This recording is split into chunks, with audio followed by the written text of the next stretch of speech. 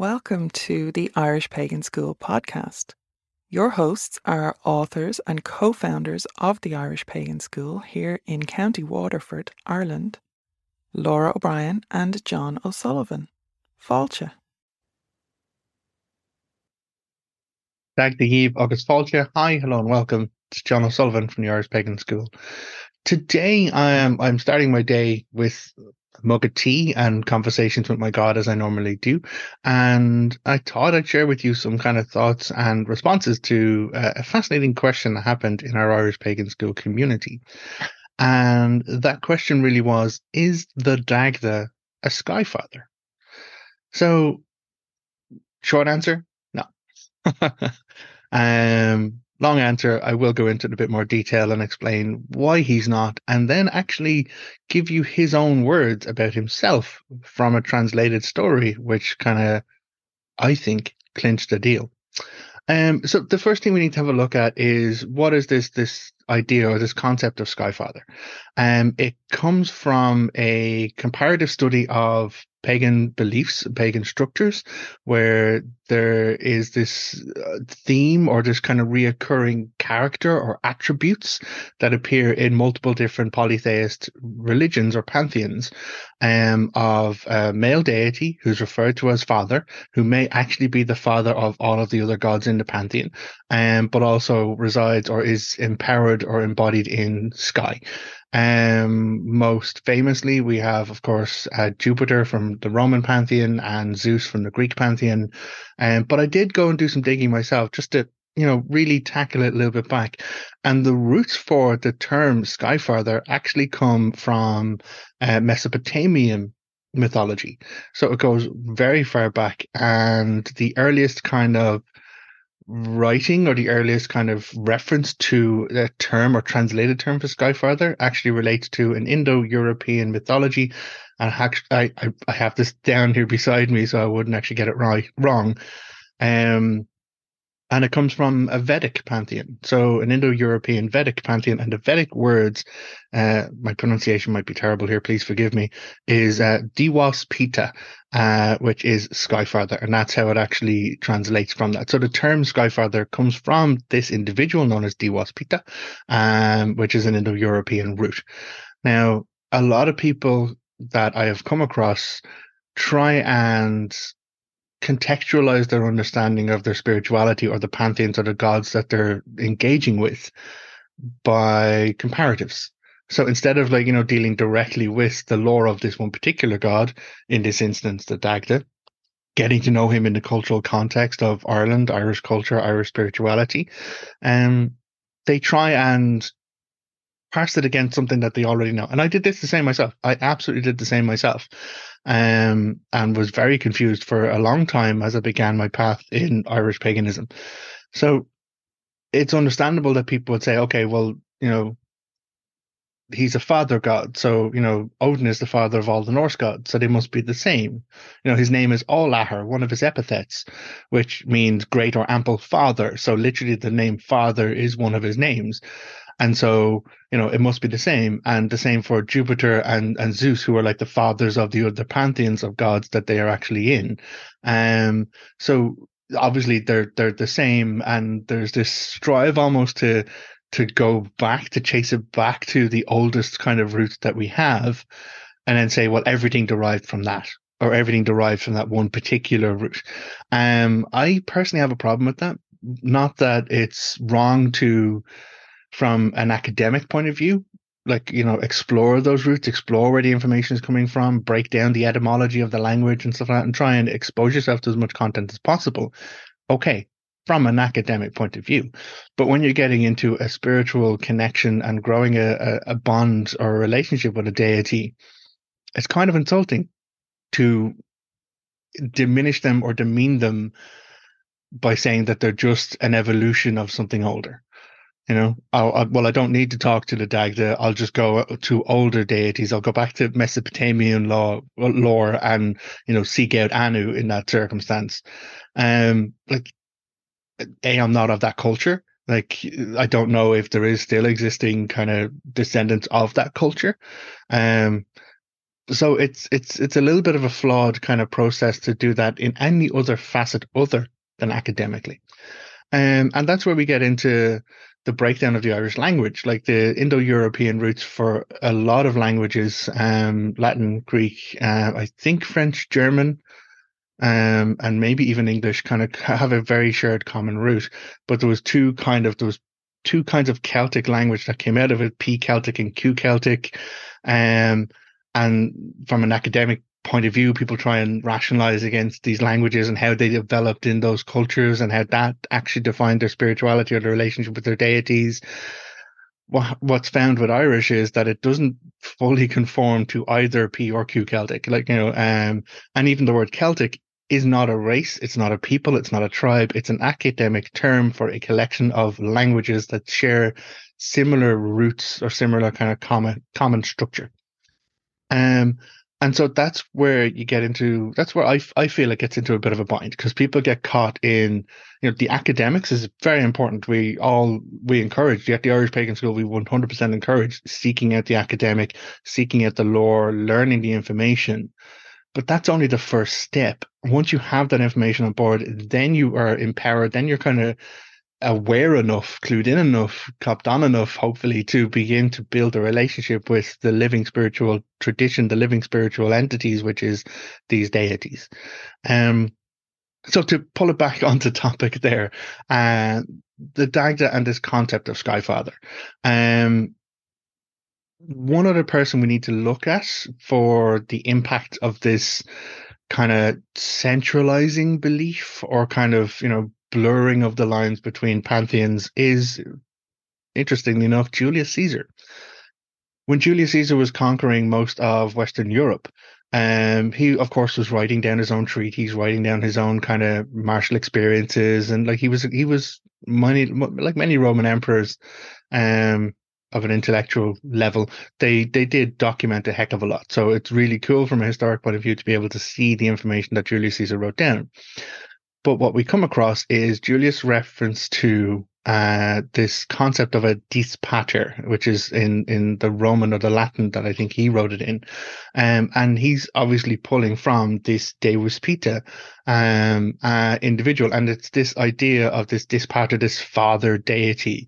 And he was looking at all of these different tribes across Western Europe and trying to collate them like for like. He was intentionally looking at their spiritual beliefs, their cultures, their pantheons, and trying to equate them like for life. And part of that was also so that he could begin the movement of colonization of those places by referring to their deities. Oh, well, that's the same. It's a Disparter deity, the same as Jupiter. So it's that, you're believing in your pantheon. Well, that's just another name for my God, and we have the same God, so obviously we need to be together. So I might be being a little bit disingenuous here, but that's my read on certain elements of that, and that's where we get the Lu being equated to Apollo. There's a reference to Lu being sun-faced, which, from a cultural narrative point of view, just means he's a fucking good-looking guy. In that the sun shone out of his face, he was so good-looking.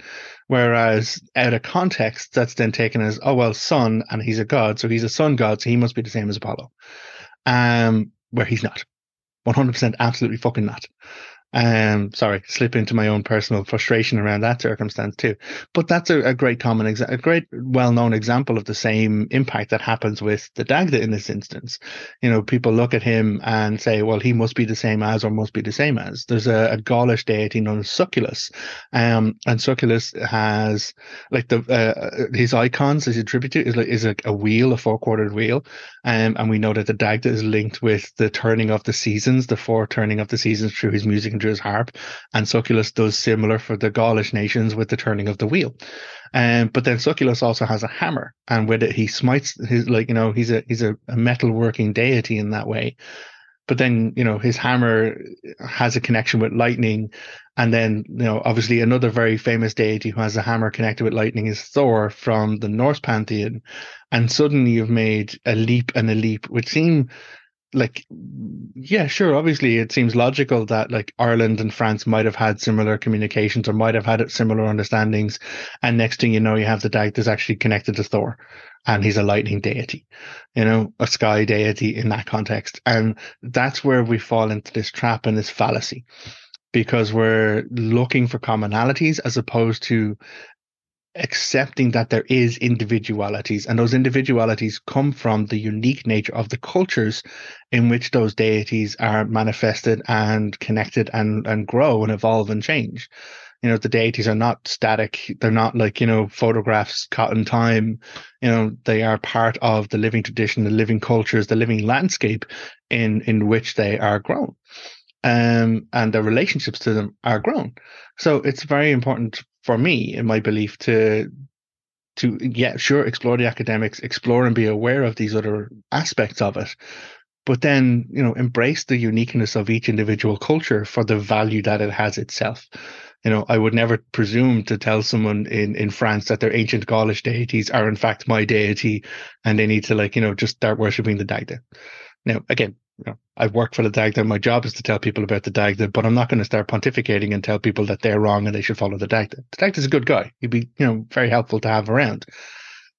But there is that almost colonizing attitude to presuming that someone else's belief structures are lesser than mine. And that's what we have seen with individuals like Julius Caesar trying to enforce or to unify and trying to use like these commonalities. And that's, again, another part of my frustrations with it.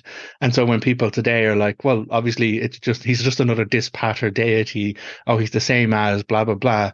I get very frustrated because it's not just ignoring or erasing the cultural influence on the deities. It's reinforcing a contextualized, colonized bias. And that's very frustrating for someone like me. So, is the Dagda a sky deity? Is he a sky father? No, he's not. Other examples of that, like, that on Olympus, for example, Zeus and all the Greek gods are pretty much living up in the sky. They're referred to as being in the sky, and only the greatest heroes can climb high enough on Olympus to reach them. The same is said in many other kind of cultures. Even in African cultures, there are some mountains that are sacred mountains because they are as close to the sky as possible. And that's where their gods moving through the sky would rest as they move on. So there's a lot of different cultures who embrace the aspect of father being sky. And then that's also where we get a lot of the Mother Earth thing, this balance or this binary aspect of certain things, of certain things. So there are many kind of polytheism religions that believe that, we have Sky Father and Earth Mother, and it's their union that either makes creation happen or created all the gods or created humans. And that is origin story in all of those circumstances. Ireland is not that. Ireland doesn't have that. We don't have a creation myth in that same way. The Tuatha Dé Danann are descendants of an older tribe that were in Ireland beforehand and then fled oppression and colonization and then and grew in other lands, but then came back to their ancestral homeland. So we don't have a creation myth from Ireland. We don't have a Sky Father, Earth Mother kind of circumstance. And again, there are complexities and difficulties that go with the imagery of those what's the divine couple aspects, because not everyone connects with that either. And trying to define either feminine or masculine energy by the world around us was very common and was very standard in many practices over time. But as we grow and evolve now as a species, it really is a lot less relevant and in some cases quite harmful to certain individuals who don't identify with a gender binary. So, or acknowledge that gender is a binary. I personally don't believe gender is a binary. So, yeah, we don't have an Earth Mother, Sky Father circumstance in the Irish deities. we don't. When we look at the Dagda himself, he is a father. It's in his name. He is All-Ahar, which is great or ample father. We have him listed in the mythology as having multiple different children. And interestingly enough, many of them we don't know who their mother is. You know, he has all of these different kids and foster kids, in fact, as well, that he raises, but it doesn't say who their mom is. There's only one, to my knowledge, specifically, and that's Boan with the birth of Angus. So uh, it's an entirely different kind of cultural tradition around tribe and around like this concept of Tua, and the Tua itself, the community raises all of the children, not just a nuclear family unit, if that makes sense. So that may be why we have a different kind of contextualized baseline or cultural baseline, which is where we don't see the same like core figures or core kind of archetypal aspects to deities in those ways. So there is one last thing I said at the top end of the video that really kind of clinches this entire argument when it comes to the Dagda and his association with Sky. Oh, yeah, sorry. There is in the story where the Dagda actually it does connect with this. I'm going to hold up a book at this point. This is Harp Club and Cauldron, a harvest of knowledge. This is a Dagda compendium, a Dagda collected works by many different amazing pagan authors and individuals. I'm honored to be in part of this. It's something that was produced by myself, Laura, and Morpheus Ravenna. So it is a curated knowledge, specifically everything focused around the Dagda. So in the story where the Dagda gets his magic club, we have him refer to himself in offering guarantee for the return and the appropriate use of the club when he takes up the power over life and death. And he, as guarantee, he offers his power. He listed out his own powers and binds himself to an oath using those powers as guarantee. Now, this means if he were to break the oath in any way, he would lose what he offered in guarantee, which is he would lose his power. So I have this marked here, and I will just in this book we have the How the Dagda Got the Magic Club, and this translation was done by Morgan Daimler, which is absolutely fantastic. So I will just read it here, and it's like, I have knowledge of the staff, said the Dagda, and I've given you 3 your lives. Give the loan of the staff to me to go to Ireland. What guarantees or trust for us that the staff will come to us? Sun and moon, sea and land, only that it kills my enemies and brings life to my friends. And they gave him the loan of the staff to remain with him with that concession. So that is a translation from Old Irish of the actual story where he takes up this and him offering, his authority. That's what it is. It's his authority over sun, moon, sea, and land. And we've seen in the birth of Angus that he can make the sun, make 9 months pass in a single day for Boan. So he can literally stop the sun in the sky. We have seen him in the story against the Mata drive like the sea out of Ireland and use the club to do that. So we can see the authority there. With the land, he can call upon the names of all of the mountains in the Cothmogdura and cast them down against the Fomorians as they kind of come to invade.